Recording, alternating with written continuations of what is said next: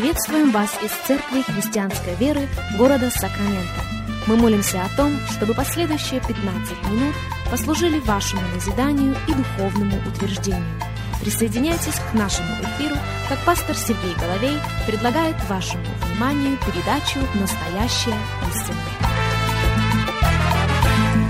Здравствуйте, уважаемые радиослушатели! Сергей Головей у микрофона. Добро пожаловать еще на один выпуск нашей программы. Как всегда, выражаем огромнейшую благодарность и признательность всем, кто становится частью нашего вещания. Негромко сказано, для нас большая честь. Большая честь и огромнейшая привилегия провести вместе с вами последующих несколько минут, как мы говорим о самом главном. Мы говорим о жизнь дающем, мы говорим о никогда не теряющем своей силы Божьем Слове. И на этой неделе фокусом наших размышлений становится дерзновение. Что есть дерзновение? И насколько важно дерзновение в жизни каждого последователя Иисуса Христа? Еще раз, два базовых текста. Они приходят к нам из послания к евреям. Послание к евреям, 4 глава, и начнем читать с 14 стиха. Слово Божье говорит так. «Итак, имея первосвященника великого, прошедшего небеса Иисуса, Сына Божия, будем твердо держаться исповедания нашего. Ибо мы имеем не такого первосвященника, который не может сострадать нам в немощах наших, но который, подобно нам, искушен во всем, кроме греха.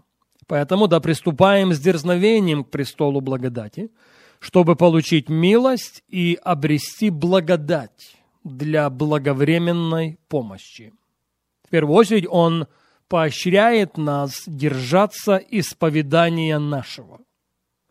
И чтобы быть твердым, чтобы быть успешным, чтобы быть благословенным, нам необходимо получить помощь. Помощь откуда? Помощь приходит от Божьего престола. У Божьего престола помощь, в которой мы нуждаемся. У Божьего престола помощь, в которой мы когда-либо будем нуждаться. У Божьего престола милость, у Божьего престола благодать. Поэтому он говорит своим читателям: приступайте к престолу благодати. Но он не рекомендует делать это без дерзновения. Посему да приступаем с дерзновением к престолу благодати, чтобы получить милость и обрести благодать для благовременной помощи. Наш второй текст – это 10 глава того же послания к евреям, и начнем читать с 19 стиха. «Итак, братья, имея дерзновение входить во святилище посредством крови Иисуса Христа путем новым и живым, который Он вновь открыл нам через завесу, то есть плоть свою, и имея великого священника над Домом Божьим, да приступаем с искренним сердцем, с полной верою, краплением очистив сердца от порочной совести и омыв тело водою чистою. Будем держаться исповедания и упования неуклонно, ибо верен обещавший.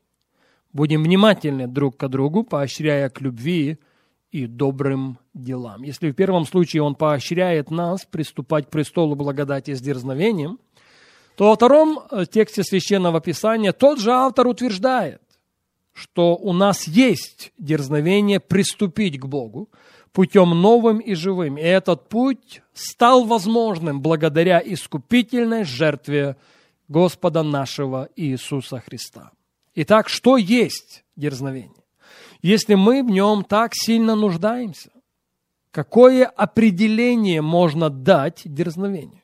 Дерзновение – это данная нам самим Богом способность продемонстрировать или проявить смелость. Я повторю это еще раз, далеко не первый раз. Дерзновение – это самим Богом данная способность проявить или продемонстрировать смелость. Смелость в своих словах, смелость в своих решениях, смелость в своем следовании за Господом Христом Иисусом. Но в большей мере мы с вами говорим о смелости. О смелости сказать «да», когда надо сказать «да», и о смелости сказать «нет», когда надо сказать «нет». Друзья, послушайте меня и послушайте меня очень внимательно. Есть два слова, я не ошибся, есть два слова, которые определяют контуры нашей жизни. Есть два слова, от которых зависит качество нашего бытия как такового. Качество нашей жизни зависит от смелости или от недостатка смелости. Сказать «да», когда надо сказать «да», или сказать «нет», когда надо сказать «нет». Если бы в Едемском саду у Евы была смелость сказать «нет» на поставленный змеем вопрос, то мы сегодня смогли бы читать совершенно другую историю в книге «Бытие». Мы с вами могли бы сегодня жить совершенно в других условиях. Вот почему апостол Павел неоднократно говорит нам о том, чтобы мы не давали места дьяволу. Мы не даем ему места, когда мы достаточно смелы, чтобы сказать ему, врагу душ человеческих, нет. Но иногда сказать «нет» самому себе требуется никак не меньше смелость сказать «нет» дьяволу. Послушайте меня.